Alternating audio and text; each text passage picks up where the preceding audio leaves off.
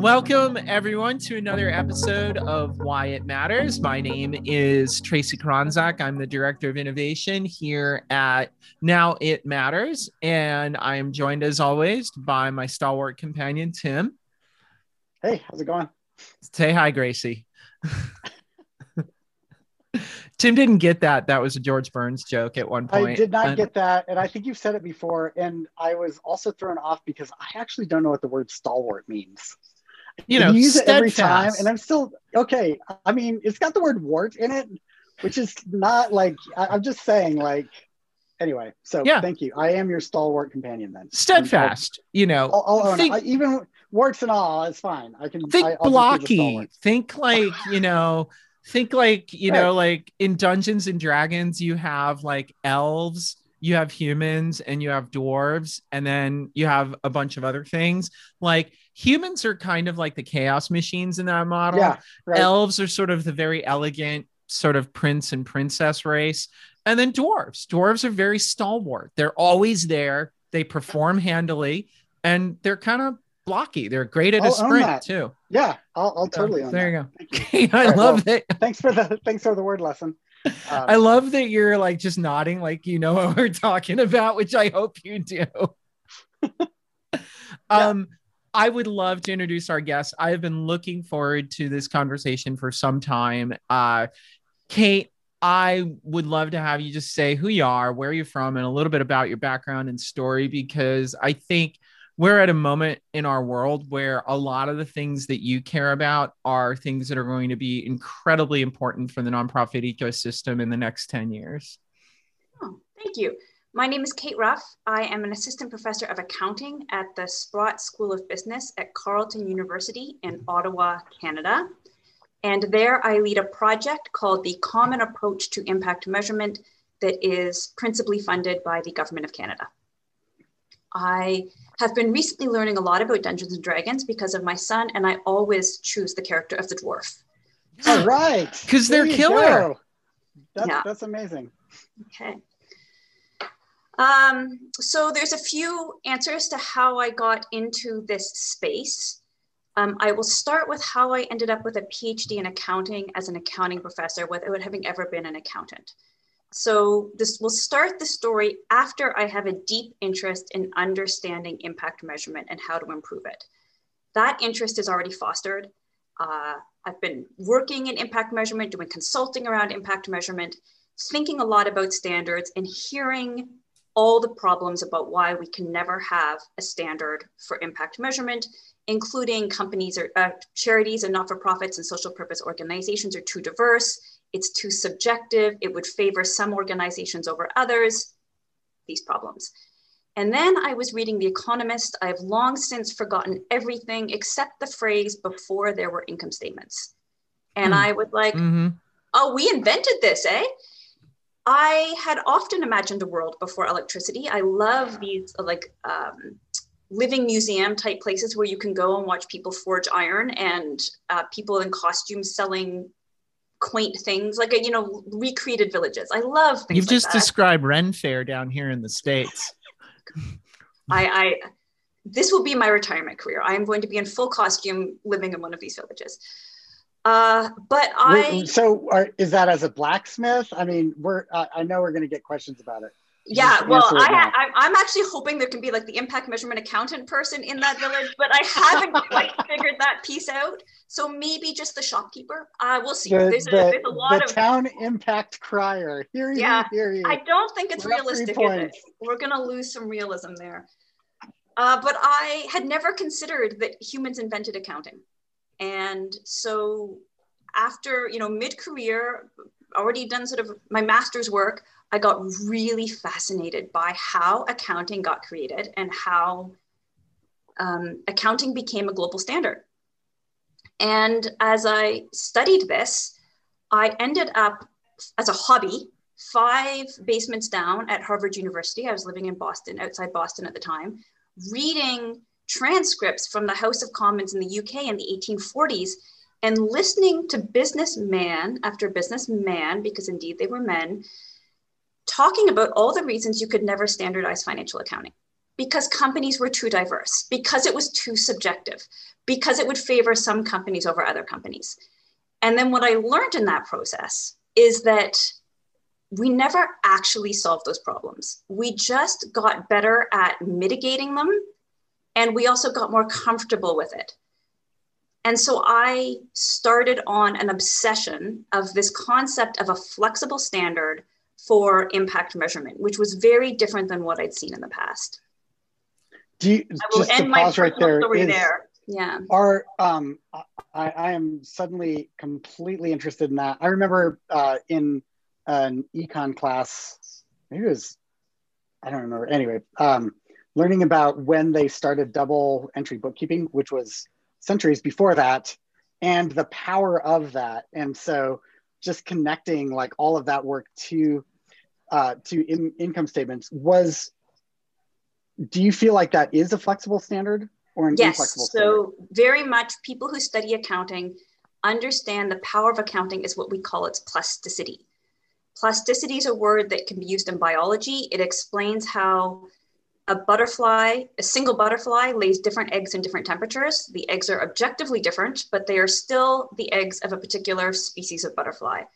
Or a particular tree, an oak tree, will grow leaves that are thicker and greener and larger in particular wind, sun, rain conditions. And that same tree will grow slightly different leaves in a different setting. Objectively different, but also the same. So plasticity is this notion that things can be different, but the same. In physics, it means something is plastic. It means it bends without breaking. So again, you've got this notion of different, but not separate. And so we use this word plasticity in accounting to talk about how accounting standards have been so successful because of their ability to be different in different industries, different companies, different countries. So when you look at IFRS manifests slightly different in different countries. Mm-hmm. And you can even get things like very technical terms around the costing of a particular product. And they've done studies about how the concept is the same, but the technical application will vary a little bit. And we have strategies to deal with this, including what I like to call the big collective shrug, where, you measure inventory this way, you measure inventory that way. We've got auditors and training to assume you're choosing a reasonable strategy, that you're not picking a nefarious method. And it's different methods and it's reasonable for your context. Okay, moving on, inventory, and we're going to call it the same. And so we do this. It's interesting because even inside of inventory, like if you're doing FIFO or what is it, LIFO? Weighted average would be a good example. Yeah. Yeah, exactly. All of those actually are examples of plasticity because like there is a standard around how it's done different. That is really interesting. And you can really weasel deep in that. Like even within FIFO, you can go deep into, particularly for a manufacturing organization, like how they calculate the cost of product that's in progress and product that's made and how they estimate net realizable value. Like there are many places where the particular calculation will change from entity to entity, all reasonable, right? We're assuming this is not nefarious. This is not about like cheating the system. Well, I was going to say, what I wanted to ask is this isn't about rigging the books. This is about conforming everyday operations to a accountability standard that creates a uniform perspective on what the heck's going on in the economy. Yeah. So if you want more history of accounting, so there was a time accounting historians describe how everyone was doing double entry bookkeeping, like you said, Tim, but you couldn't compare a company to company at the same time or even a single company for a number of years, right? So it was very fuzzy. And investors said, if the problem is too much variation, what we need is rigidity. And they tried to make everything uniform. And what they learned is that information wasn't useful because if you impose a particular way of measuring inventory on every company, the number that comes out is arithmetically consistent, but meaningfully odd. Right. So there are different. Yes. We talk about this in statistics a little bit, right? Okay. Yeah. Tell me, Tracy. Well, no, I was going to say when I studied statistics, it's the difference between something being like statistically significant versus actually meaningful. And there's two ways of looking at data. And I can't remember the example they used anymore from class because that was X number of years ago. But it was like, oh, we've correlated this person group behavior to this weird little thing over here. And it matches 95% of the time. It is statistically significant. But in fact, what you're doing is finding statistical significance between two unrelated sets of actions. That's kind of how that translates over to something that I can grok, because that I basically just said everything I know about economics and numbers right there.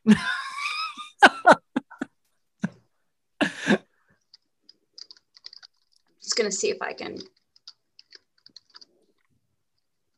I wanted to ask Kate, while you're pulling up what you're pulling up, something that fascinates me about everything that you just said is that one term that has always stuck with me from my semi-rudimentary economics education, true story, my economics professor was a Nobel laureate, and she looked at me and basically called me unteachable in economics.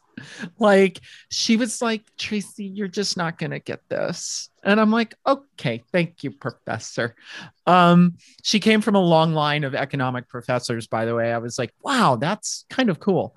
But what I wanted to ask was, the term that sticks with me always is inefficiency or economic inefficiency. And what this creates is a binary choice between the things that fit the economic system and those things that are called externalities or inefficiencies to the system. And those things are always written off. They're not solved for, to what you were talking about. It's like, we don't solve for externalities. We don't solve for inefficiencies. We accept them. And the journey of 2020 has been saying, hey, actually, these inefficiencies are things that needed solving for in the first place and never did, to exactly your point. I mean, is that how you're looking at it? I mean, I love this question. So I wear two hats as I introduce myself. There's the common approach to impact measurement, and then there's me as a researcher. And the common approach doesn't really play in that space that you just described, but I get obsessed and excited as a researcher about that space.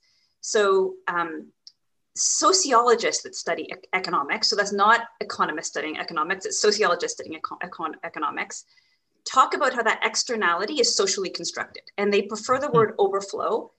And the word overflow highlights two things. One is, we need a boundary somewhere or we will break. Our calculation cannot work if we try to include everything. That is impossible. Everything is connected. At some point, you got to draw your line and be like, this is in and this is out. And so by calling it an overflow, it's highlighting that we've chosen these moments to spill out of our box, but we had to create a box somewhere. So one of the research papers I'm working on right now actually is looking to understand how, as we are pushing in financial accounting, as we are pushing that overflow line from financial accounting into the environmental social governance moments, we are bumping up against new overflows. And the new overflows that I think we're bumping up against is who gets to decide who and what matters. So we're coming to this world where, hey, you should include social environmental governance metrics in your annual reporting, dear company. And there seems to be a shift in zeitgeist that I would say most people would agree with this now, that these are relevant pieces of information. If not for the good of the world, they actually help you inform your financial understanding of the company, right? So I think there's consensus that yes, we should be expanding our understanding and measures of corporations from just financial to this environmental social governance piece of data. But now, which measures are we going to pay attention to? And that's where, when you look carefully at what's being pulled into the box, we are hearing the opinions of financial markets and not the opinions of people whose lives are most affected. So a new overflow is being created that will be, I think, the new battleground or the new socially constructed tension of what makes a good and complete account. So yes, I love this question of externalities, and I love the idea that playing with the idea that we as a society choose it, which also invites the question, this is a place for activists and social movements to change it, right? Like, it's not something we have to live with and take as given. It's something we get to play with. The sort of mind palace that you just created on this, where, you know, looking at what we consider to be hard, objective things, economics, as a social construct, I don't know if I have ever heard anyone quite articulate the A to B on that the way that you just did. It opens up so many questions in my own head around, well, if we look at economics as a social construct, I'm going to connect this to something that you literally just said, and that is that therefore means the power and privilege of our society gets to define these objective measurements. And therefore, if the journey of our lives as activists has been unpicking power and privilege, then what we're actually seeing is a collision between activism and economy that isn't what we think it is, right? It isn't this binary debate of like capitalism versus socialism, or like democracy versus totalitarianism, which was, by the way, that's the grid down here in the United States. I mean, good Lord. Leaving my arena of expertise, but I'm enjoying the conversation. Well, and so therefore, you know, what breaks through that mold? What makes something that is overflow profitable in a way that a corporation can digest it and not have to look at a group of folks and be like, that's a lovely thing for you to agitate about, but we actually are beholden to shareholders? Okay, so we are really in very fun areas. So we're talking now about corporations and profit and the role that environmental social governance could play in shaping profit. And again, we can come back to accounting being something society created. And already there are all sorts of things that are morally repugnant that you cannot do. And you cannot make a profit on these things. And some of them are law and some of them are not law, but held to be true. And so another thing that a colleague and I have talked about was how activists have shaped what is possible to make a profit from through highlighting relations in accounting. So these are activists like Médecins Sans Frontières, Doctors Without Borders, people interested in regulation around the seal hunt, for example, or going back to the 1800s, understanding slavery and the sugar trade. And in all these cases, these activists used accounting and numbers to try and show relationships between the price of things, the consumer, the supply chain, to connect the consumer to the morally repugnant thing that was being done. And they actually changed what regulation that changes what companies can make a profit from.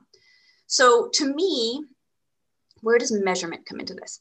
Measurement is part of a transparency that allows others to create what we call counter accounts of what's happening in the company. And those counter accounts can be part of activism to help mobilize society around that moral outrage that incites action. And that action then changes norms in society about what companies do. And these have changed over time about what is acceptable and unacceptable. And I hope they will continue to change. And so that's not really changing the calculation of profit so much as the milieu in which people are free to act within the social contract and shifting that social contract of good and evil over time. I think it's slow work, but I know it's slow work. But I have hope that we are moving in a trajectory that is shaping things positively. It's interesting you're raising that. When I was studying development economics, I mean, this is where, like, talk about power and privilege, deciding for the world what's happening. In the 60s, 50s and 60s, IMF, World Bank was very instrumental in deciding what social norms needed to adjust in order for development to happen.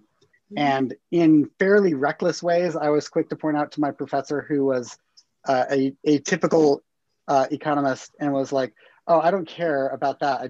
Here's what happened and here's the numbers behind it. Like, just straight up like that.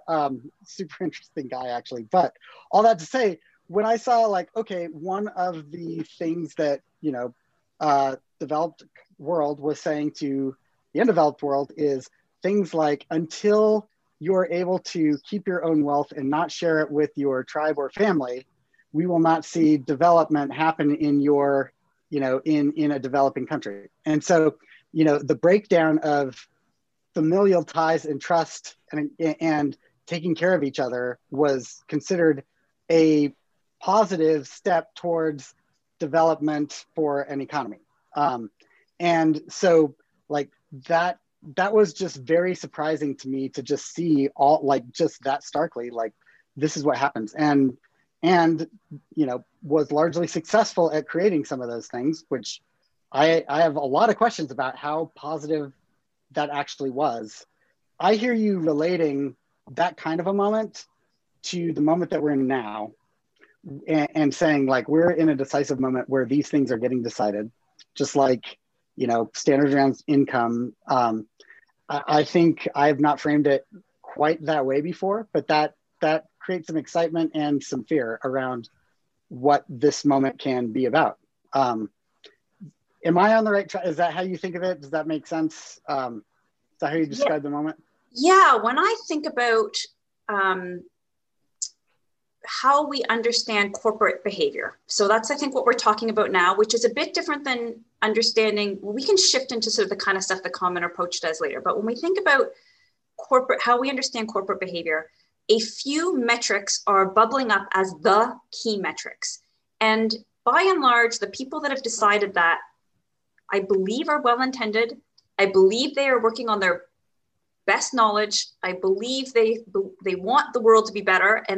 But the key is that it's a certain group of people that is not very diverse.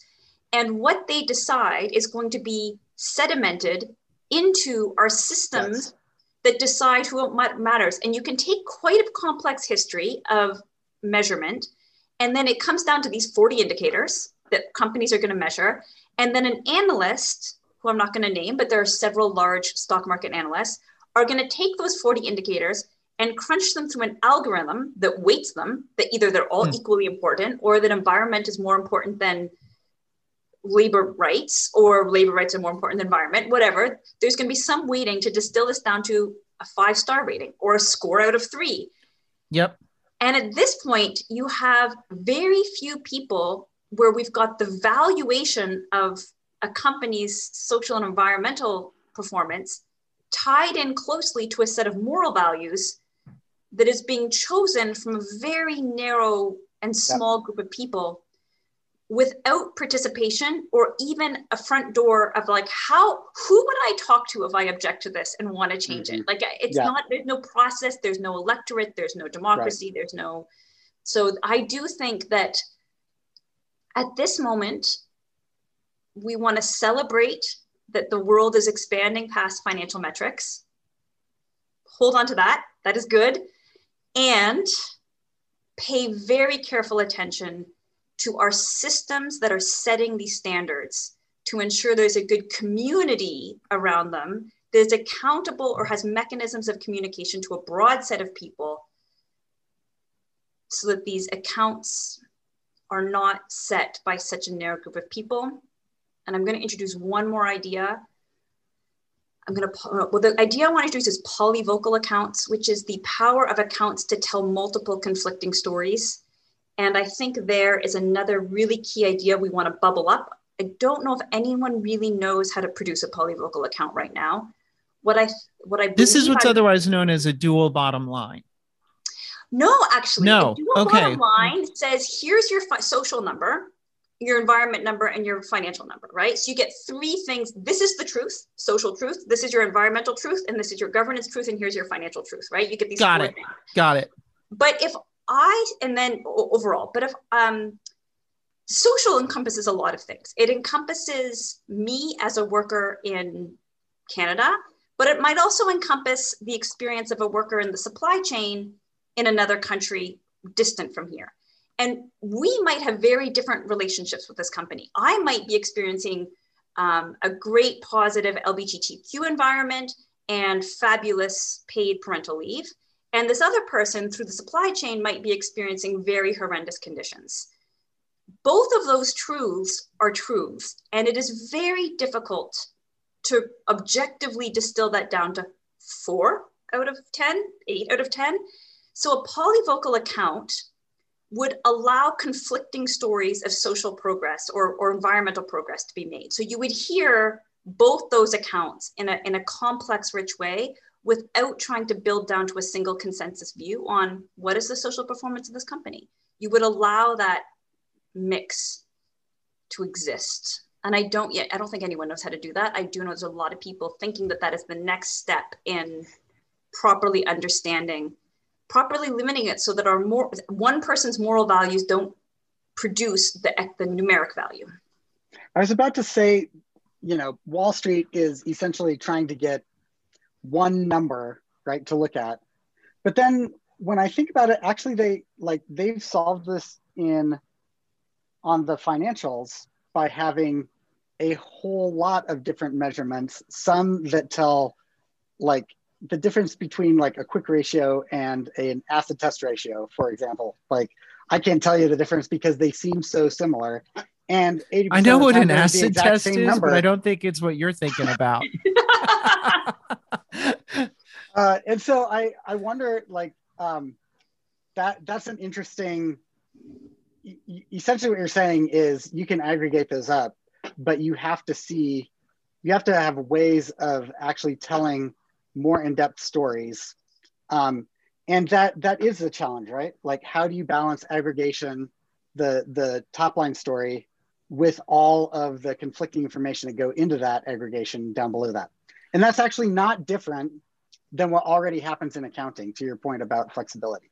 So that's really interesting. This is also about priority though, right? Like, so what you've just articulated is a very cogent connection between some of the arguments that are coming, onto the altar of corporate America, corporate life around like who is in the room and how, right?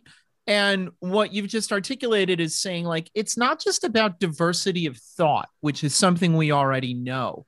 It's about participation in reprioritization of what we consider to be norms. And, how I'm putting that together is I'm saying this is beautiful, but Kate, at the end of the day, if you want to create a polyvocal account, doesn't that like make my marketing department want to pull their hair out? Because if you look at something what's going on right now and today at the time of recording, there is a unionizing effort happening by line employees in Georgia at Amazon, at a company that is widely considered to be one of the best quote unquote companies to work for in technology. These are two truths that are happening at the same time. Near as I saw in the news, Amazon just shut down the unionizing effort and put a beautiful spin on it. Like, this is a win for all our employees. How do we break that? Like, because marketing always wins, Yeah, I think that's above my pay grade. It's a good question. I mean, it doesn't always win. Here's what I want to say back to that one, and this connects to Common Approach, which is that I was so excited, Kate, when I first met you and we had our first conversation, to realize that the way that you approach this question of impact comes with an accounting background, not a marketing background, because the storytelling that we need to make from this is important, and I'm growing in my awareness of how important. So absolutely does need to happen, but it can't just recreate the corporate social responsibility model that was really based on kind of a marketing like a marketing model. It needs to actually be based on the numbers. And to the point on marketing, it doesn't always win, because when you start looking at how people purchase stock, it is much more about the financials than the marketing. Now you can market financials, and there's a version of that. But at the end of the day, really good analysts are looking at core numbers to make those decisions. And I think that that's important to understand. One other thought on that, as we start to shift towards common approach, is what you said, I think would be easy to miss. And I think this is actually a question. When the income statements were getting codified, and you know, all of that was happening, there is what worked in the long run was not just a rigid, here's how it has to be. I'm guessing underneath that, what was going on is that until it actually helped individuals, companies understand their own selves, it wasn't useful. And so they wouldn't participate. And so until it helped them accomplish their goals, it wasn't useful enough to adopt. When it became useful because it told them their story, their way, then it became something you could aggregate. Is that what happened next in that story? So that's a really good question that I don't think there's been sort of enough body of research on that particular point to say for sure yes or for sure no.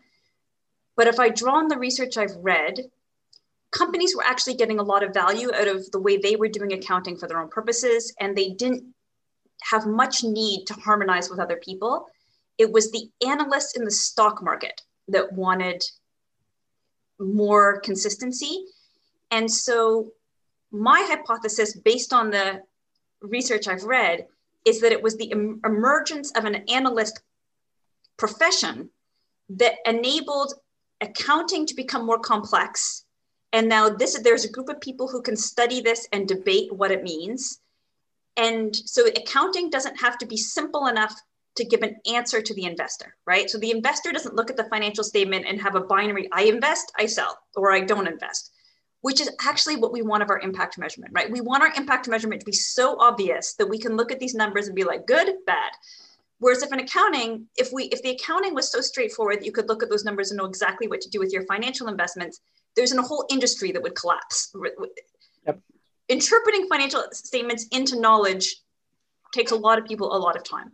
And so I think for impact measurement, corporate and charitable, we're going to need to see an emergence of analysts who are willing to spend the time to read complex statements and distill that for people making decisions.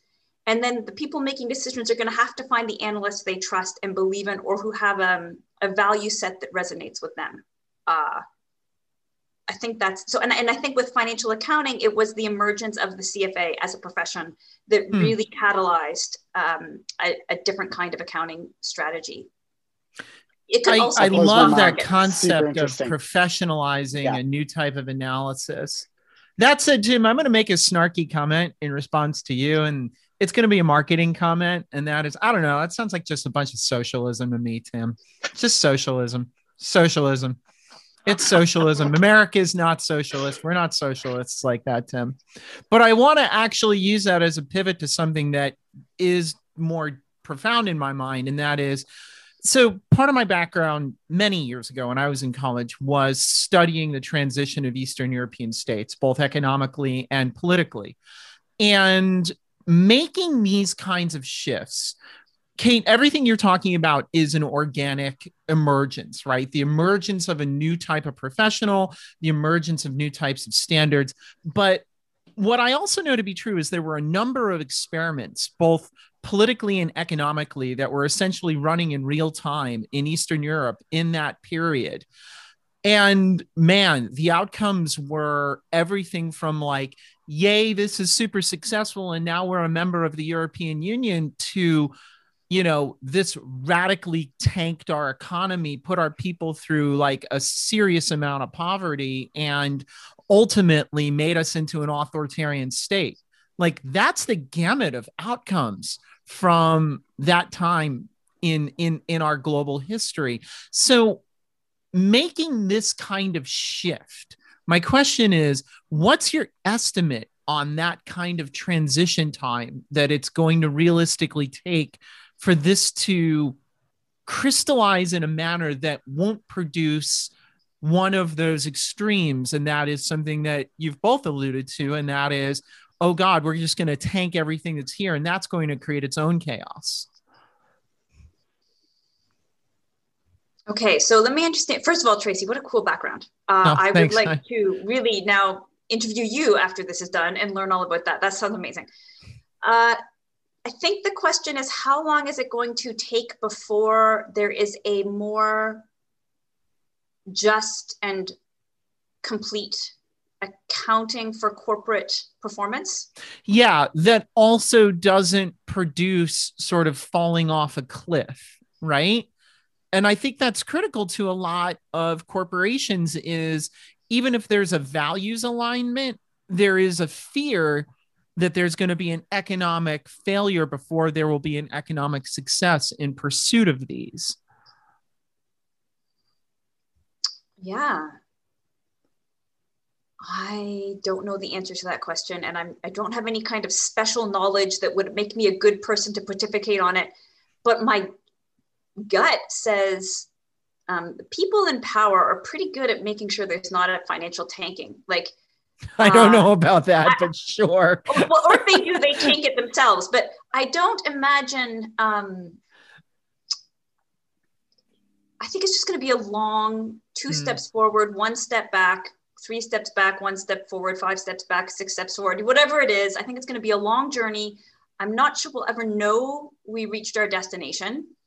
Many would say that with the shift toward ESG accounting that's emerging now, that, you know, this was the goal that many people set out to in the 1970s. 50 years later, we've arrived, but new problems present themselves. So now it doesn't feel good enough to me and maybe to others.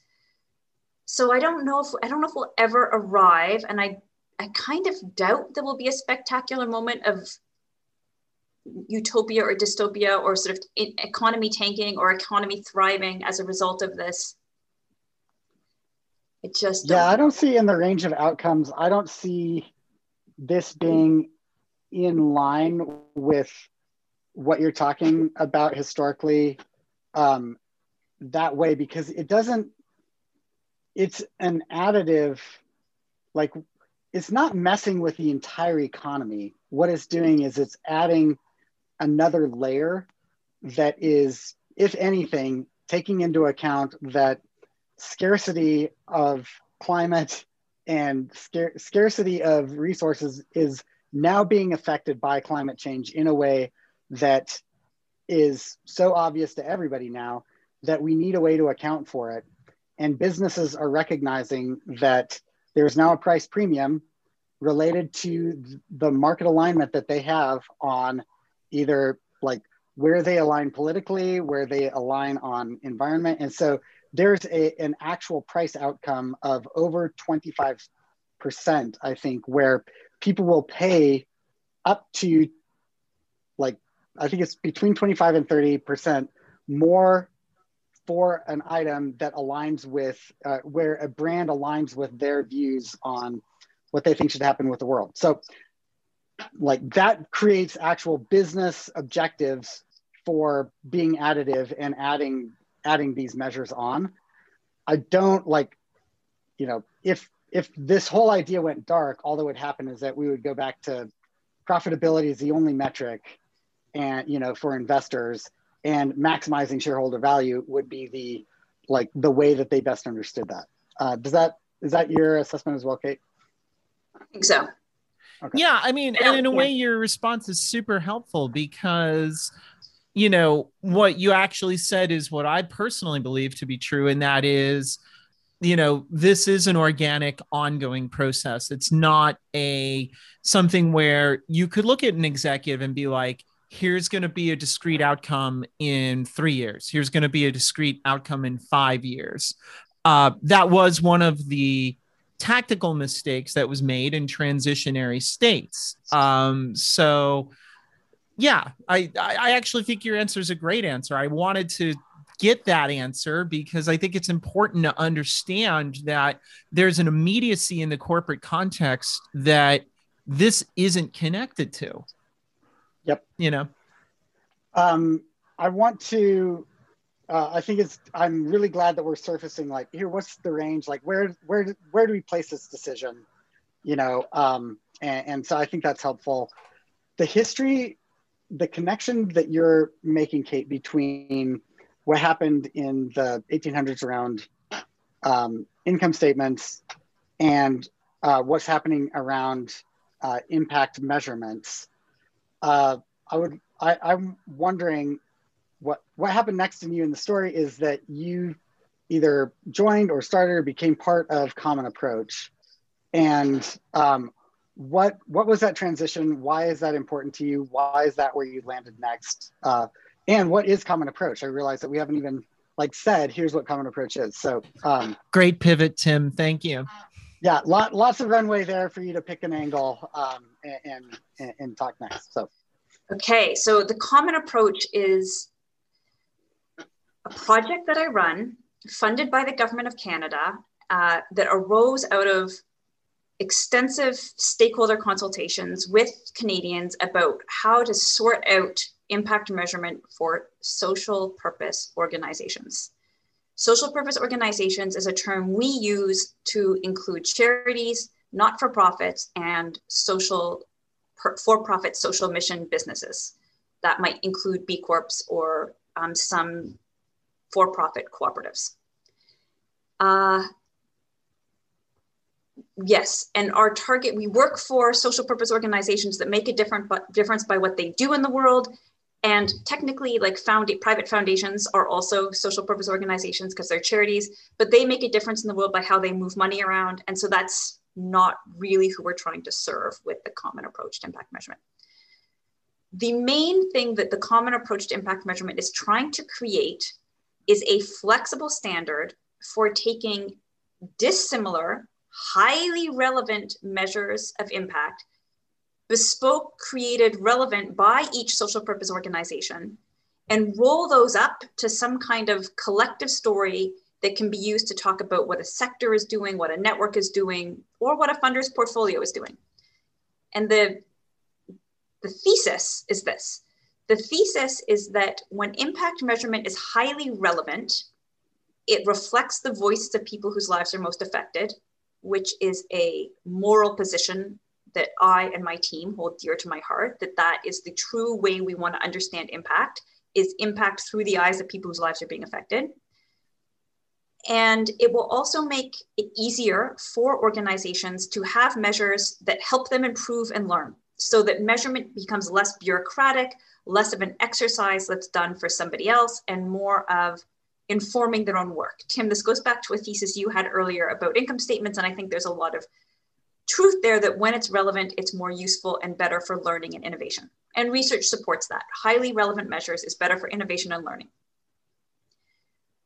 Part of our thesis is that the reason social purpose organizations haven't really embraced relevant measures is that they're kind of useless after a while. That you get a number like 6, and 6 is relevant if you've got a trajectory that last year it was 5 and then it was 4, or last year it was 8. But mostly you're left a little bit like, what do I do with this number? Is this a good number? How do I know if this is a good number? So there's that problem. Also, there is a myth in a lot of the impact measurement techniques that are out there that advise social purpose organizations on how to do their impact measurement. They will often say, start with your theory of change, craft something that's exactly specific to you and what you need. So I give that a 2 thumbs up as where we want to be. But the reality is networks have multiple partners. Each project has multiple partners. Each organization is in multiple networks. They have multiple funders. And it's, unless you give organizations a tool to take this very bespoke product and connect it to their network, which all has different measurement tool obligations, you're actually not giving them tools to have a bespoke, highly relevant measurement system. So what we're trying to do is create this flexible framework that allows dissimilar indicators to aggregate. so that you can talk to the network, the partners, the organization, the funders with these bespoke metrics. And the thesis there again is that accounting can be a template for us. We've extrapolated from that plasticity of accounting what we call construct-based equivalence. So this is this idea that inventory is inventory, and now we do a collective shrug. I would argue that in the past, when people have tried to bring a standard to the impact measurement world, they've used what I would call measurement-based equivalence. It's the same, it's exactly, I'm going to take an expletive, the same. Whereas if plasticity says, it can be different and still be the same, right? Like we all understand that we're basically in the same ballpark here. So you start this construct-based equivalence. What are the key constructs, and how do you understand when indicators are the same enough to group within a construct and even be added up together? We are using the SDGs as our framework for constructs. In theory, this process could be used for any set of constructs. Like we also have a Canadian Index of Wellbeing that has a different set of constructs. And some of our tools that people are using our technology to do have just like click of a button, here's this portfolio represented by SDGs, here's this portfolio represented by the Canadian Index of Wellbeing, right? So you can map to different constructs. And really then- quickly, sorry to interrupt. Yeah. My mind is completely distracted. I'm gonna give you one more sentence and then you can interrupt me. Over time, you create bounded flexibility. So you create limits on when things are the same and when things are not the same. And you can imagine like a box in which things are the same. And the work of the standard is to play with that box. Now I'm done. Got it. I go, Tim. So my mind is, wow. In the, are you making these comparisons to, like in accounting, to literal accounting equivalencies? Like, you know, in impact measurements, there's something like assets and something like liabilities, and then there are long-term and short-term. And so you're like actually trying to build, is that the construct, or is the construct more like, if you're doing mentoring, then mentoring will be different in different areas, and the ages of mentors, like if you're mentoring adults, that's a completely different thing than if you're mentoring kids. And so like, which equivalency are you moving towards? Does that question make sense? The second thing of what you said. So one of our sites where we're working is looking to finance our food future. They're a really cool company that's using impact investing and grant making to create a sustainable food economy. And so what is a sustainable food economy? So that has some composite elements such as affordable food and appropriate food, which is affordable food, culturally relevant food, accessible food. And then, I've heard that from food banks before. That's fantastic. And then affordable food means different things in different contexts. And quality food, you know, affordable quality food, quality means different things in different contexts. So you can have a community garden that is going to have ways of understanding how they're contributing to affordable food. And you have a food bank that's going to have ways of contributing to affordable food. And those measures are going to be different, but you can actually add up and aggregate changes in affordability or the journey toward affordability that this whole portfolio is creating, even though they don't have the same measures of affordability. Got it. That's helpful. Yep. That makes a ton of political sense to me. And I'm going to connect it to a quote that you gave us on one of our previous conversations that I have since recycled in many, many places with attribution to you. And that is, standards are communities, not documents. And there's a lot implied in what you said, because at some point, when we get to that end product, we actually still have to measure food distribution. But the means by which we get to that measurement need to have those communities participating in what that standard means. Unfortunately, my other takeaway is math real? But like that aside, I really want to dig into that, because one of the conversations we've been on at Now It Matters has been this extended dialogue about what does it mean to have standards and own your own community's data as inserted into those standards. We touched on a little bit of this with one of our previous guests, Amy Sample Ward, who's the CEO of NTEN.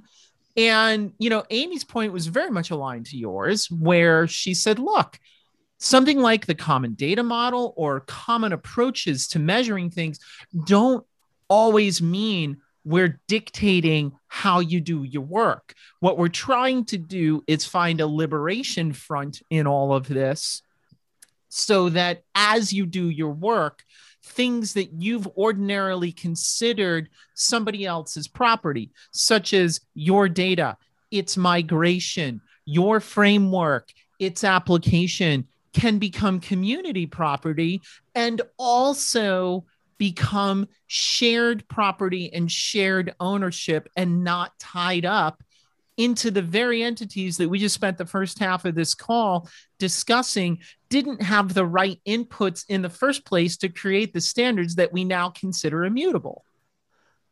100%. That's a huge point, Kate. This is something I care very, very deeply about. That the quality of a standard is increased by increasing the quality of the community. And that means, and it's a reflection of the quality of the community. And by quality, I don't necessarily mean like better, worse. I mean, who is there? How big is it? How well do they participate? How much do they feel they belong? How much do they, how interconnected are they? So I'm talking about the attributes of that community. And the more there is a diverse, engaged, empowered set of people that care about how to do impact measurement together, the more the standard is going to be a high quality standard than a small group of people in the room who master what they, I would say in the history of attempts to create standards for impact measurement for the charitable sector, so I'm shifting from corporate to charity, the main idea has been to pull together a network, 10 people, 15 people, 30 people, in a room, work super hard for like 3 months, produce a document, funding ends, documents now on the internet or published if we're pre-1990, of which there are many examples, as if that was going to be the standard. And what happens is it's out of date in the wink of an eye because the world changes. When it gets out to the real world, all these yeah, but moments come up. Yeah, but you don't mean I do it this way in this context, do you? And there's no means to keep it relevant and connected, or the, yeah, but you totally missed my perspective. I am, we talk a lot in Canada about reconciliation, and we're trying very hard it's a Canadian conversation right now to decolonize a lot of our assumptions. And impact measurement can be a very colonialist approach if you don't actively decolonize it. And so there's another place where a lot of the work that's been done in the past, you get this yeah, but from an Indigenous First Nation saying, yeah, but this does not make sense in my world. So you really need that rich community committed, and your first draft of your standard, you assume this is not done. This is your first failure. It's more like software iteration. And it's going to just change and change and change and change and change. It's a 100-year never-ending journey. Financial accounting is never done. It changes every year. Any ISO standard you pick up updates every 2, 3, 5 years. ISO standards are a good example in this framework. Yeah. So the quality of the community really is something that I care deeply about. And I didn't quite touch on your data ownership piece, but we can go back to that. But the quality of the community is, to me, what will make a standard successful, both in terms of its adoption, endurance, and authenticity, like living up to its values. Did you know that when you first engaged Common Approach, or has this been something that you've learned in the process of creating the Common Approach community? I knew that as a design principle entering it. So that is, I am actually paraphrasing a ton of sociologists that study standards.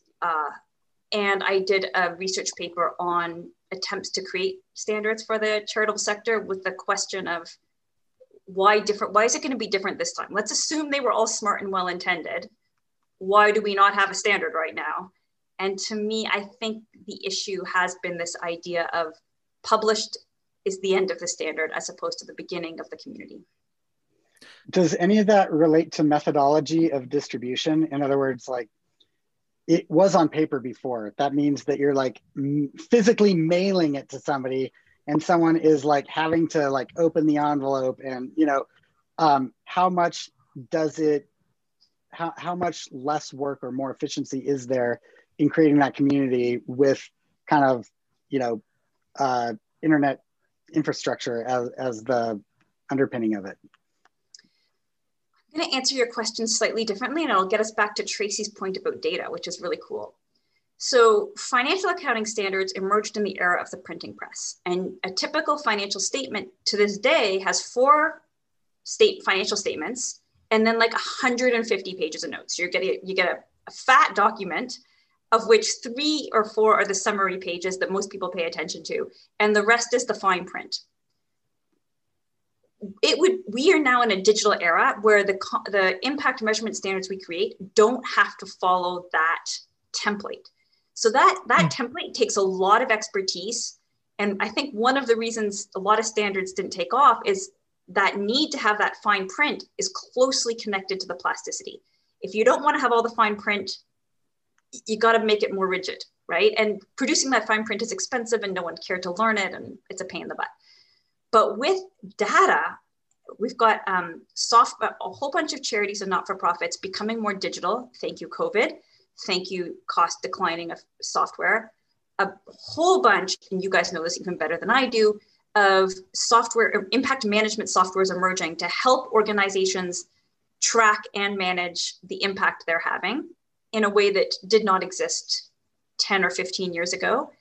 And then with these data models that are emerging, we're starting to have the ability to exchange or link that data, which gives us this power to roll up and tell a collective story without amassing PDFs or PowerPoints, or thank goodness, not paper, right? So I think you're right that there is a digital story that is enabling this moment that didn't exist 10, 15 years ago. Well, also, I mean, Kate, what I would say, I have personally been on a, sort of soapbox for the better part of a year or more around nonprofits. Do you own your own data? And what does that ownership look like? And what are the conditions of ownership? And by the way, what are the conditions under which you will be satisfied owning your data? I am no longer satisfied with nonprofits spending a ton of money on data migrations. That's ridiculous to me. But actually, what you have added to that kind of personal soapboxery is the notion that data ownership is a hallmark of strong community. And then it doesn't necessarily become about, my model, your model, this thing, that thing. It becomes about how do we create the most durable community that's a participant in this model. I love that. That's a gift that I'm really going to ruminate on. So thank you for talking about it as community standards, because I think a lot of the conversation in this world right now, because we're all IT people, because we're all geeks, is rooted in the technical. And unfortunately, that technical bolts directly into the corporate, because we're all beholden to somebody in the corporate world. This is a different framing. First, I want to just give credit. The way you said that data ownership is part of a strong community, I'm quoting you on that one. I had not gotten there in my head yet. That is, you've just given that to me. You attribute it to me, but when you said it was the first time that light bulb happened. So that's yours, and I will use that. That's good. Thank you. Thank you. That's touching. Man, this conversation is ticking all the right boxes for the old policy analyst in me, because, the way that I was trained was there were 2 models. There's sort of like that Saul Alinsky community organizing model, right?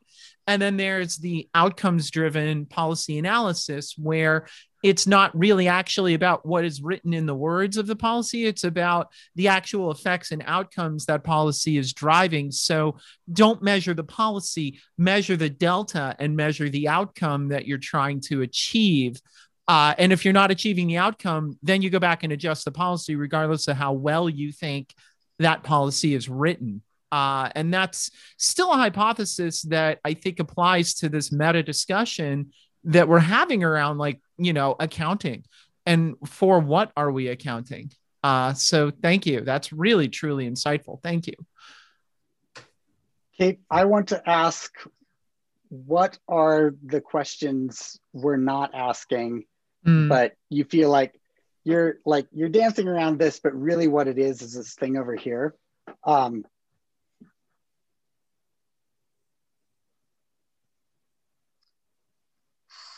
Well, we haven't said it, but let's just, and I think it's not that you didn't ask the question, it just hasn't come up, but how closely empowering a community of social purpose organizations to own their own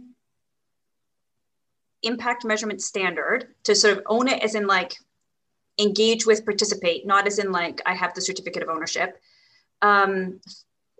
is connected to delivering and better understanding impact. And that relevance piece is connected to making people's lives better. And I really am not a fan of impact measurement for the point of impact measurement. And that is something I think we need to keep really central, that the whole point of making it relevant is to make it useful. And if it's not useful, none of us should be doing this.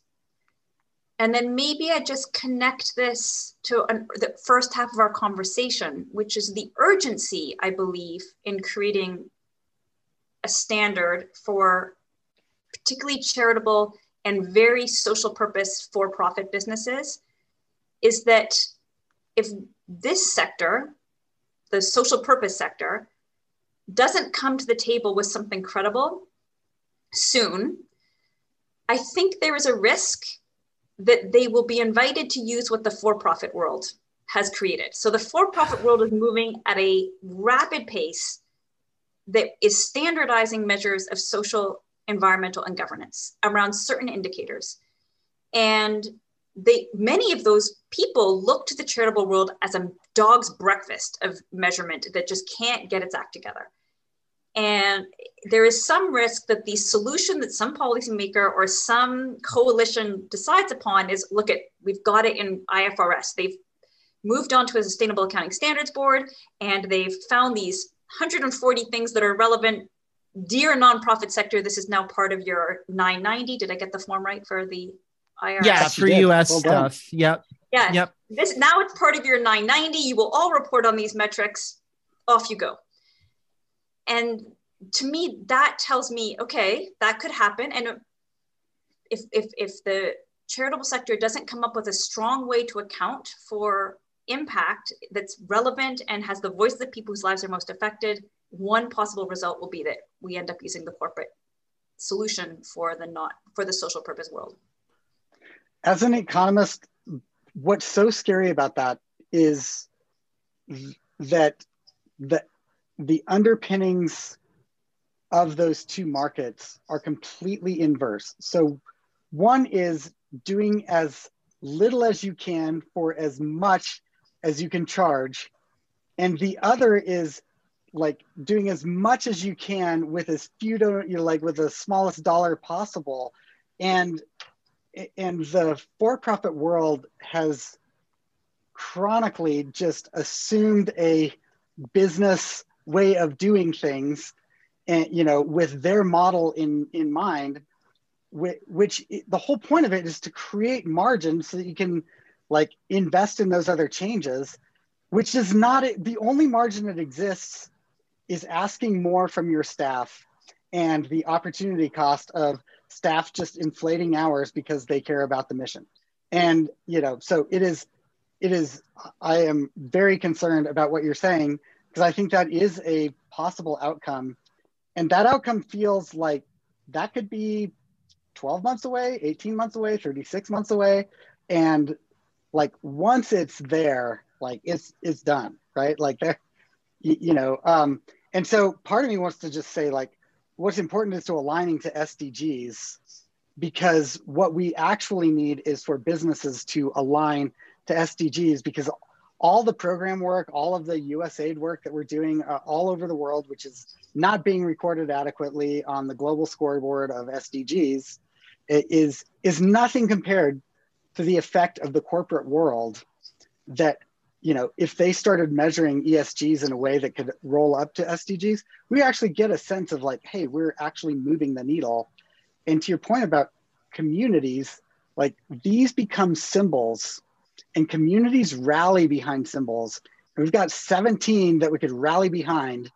And so, if it ends up in the tax document section instead of the global scoreboard of 17 things that could make the world better and we don't have to argue about, that's just like the opportunity and cost on that is so enormous and completely invisible to everybody except like 30 of us or something. Like I think that's what's so concerning. Like who's got their eyes on this that even understands what we're talking about?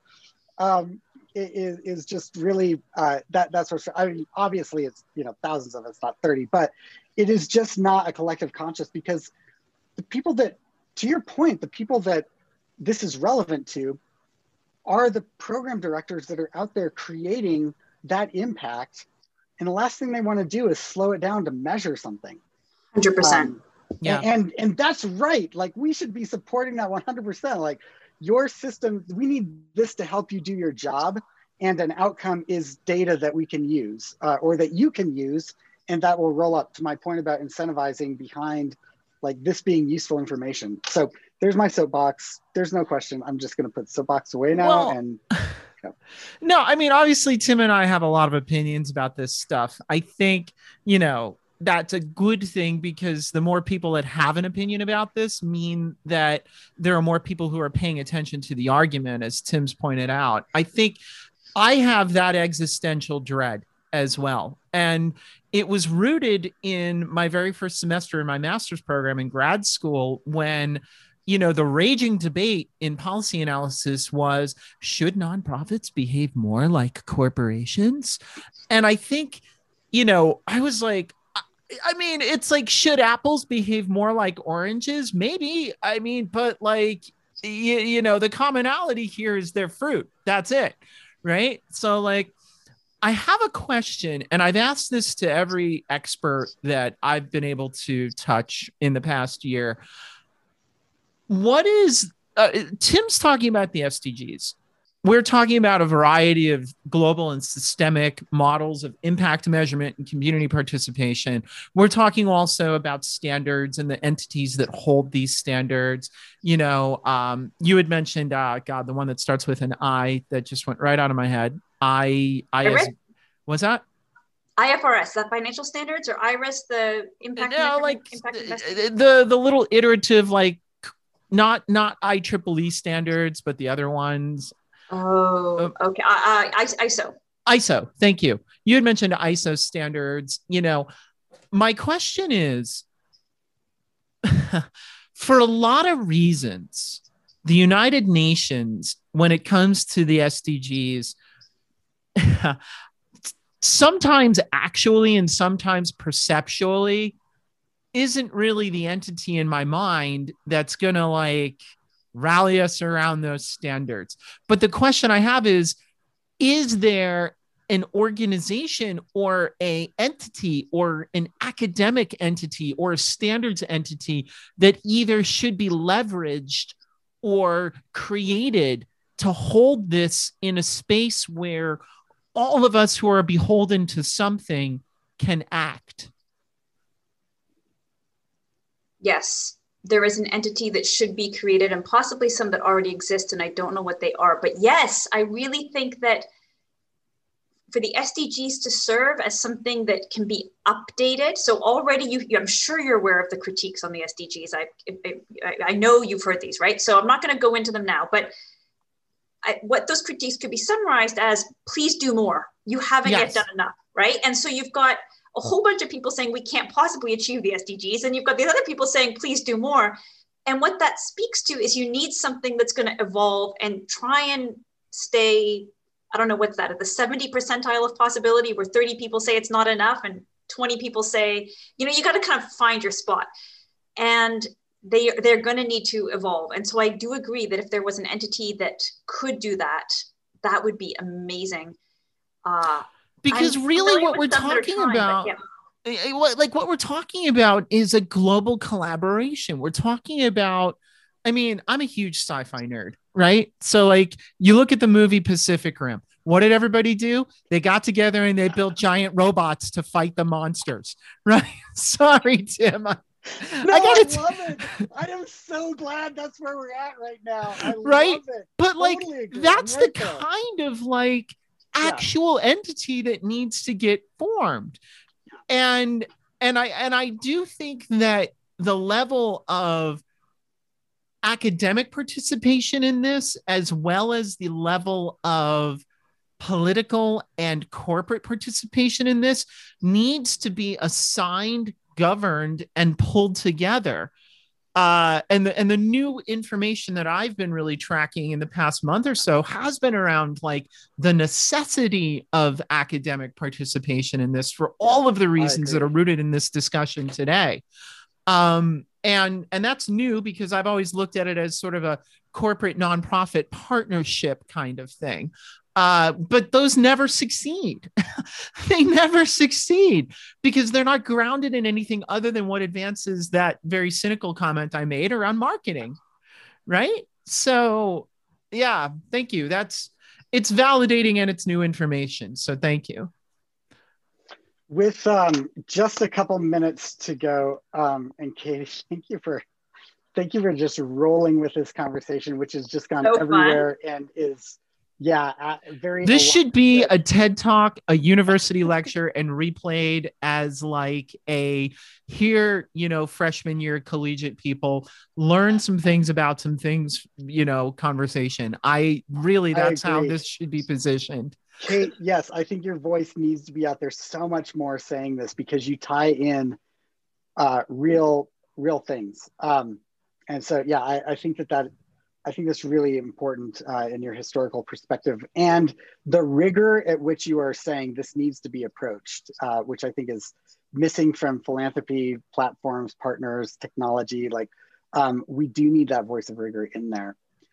What is left from you that you want to make sure? Yeah, parting words, Kate. Get stated here. This has been very fun. You're very kind. As a researcher, we put a lot of value on the question more than the answer. So thank you for your insightful questions and asking them and posing them. And keep asking and posing. I think it's awesome. So thank you. Thank you for joining us so very much. Thank you. I'm Tim Lockey. I'm Tracy Kronzak, and you've been listening to Why It Matters. Why It Matters is a thought leadership project of Now It Matters, a strategic services firm offering advising and guiding to nonprofit and social impact organizations. If you like what you've heard, please subscribe, check out our playlists, and visit us at nowitmatters.com to learn more about us.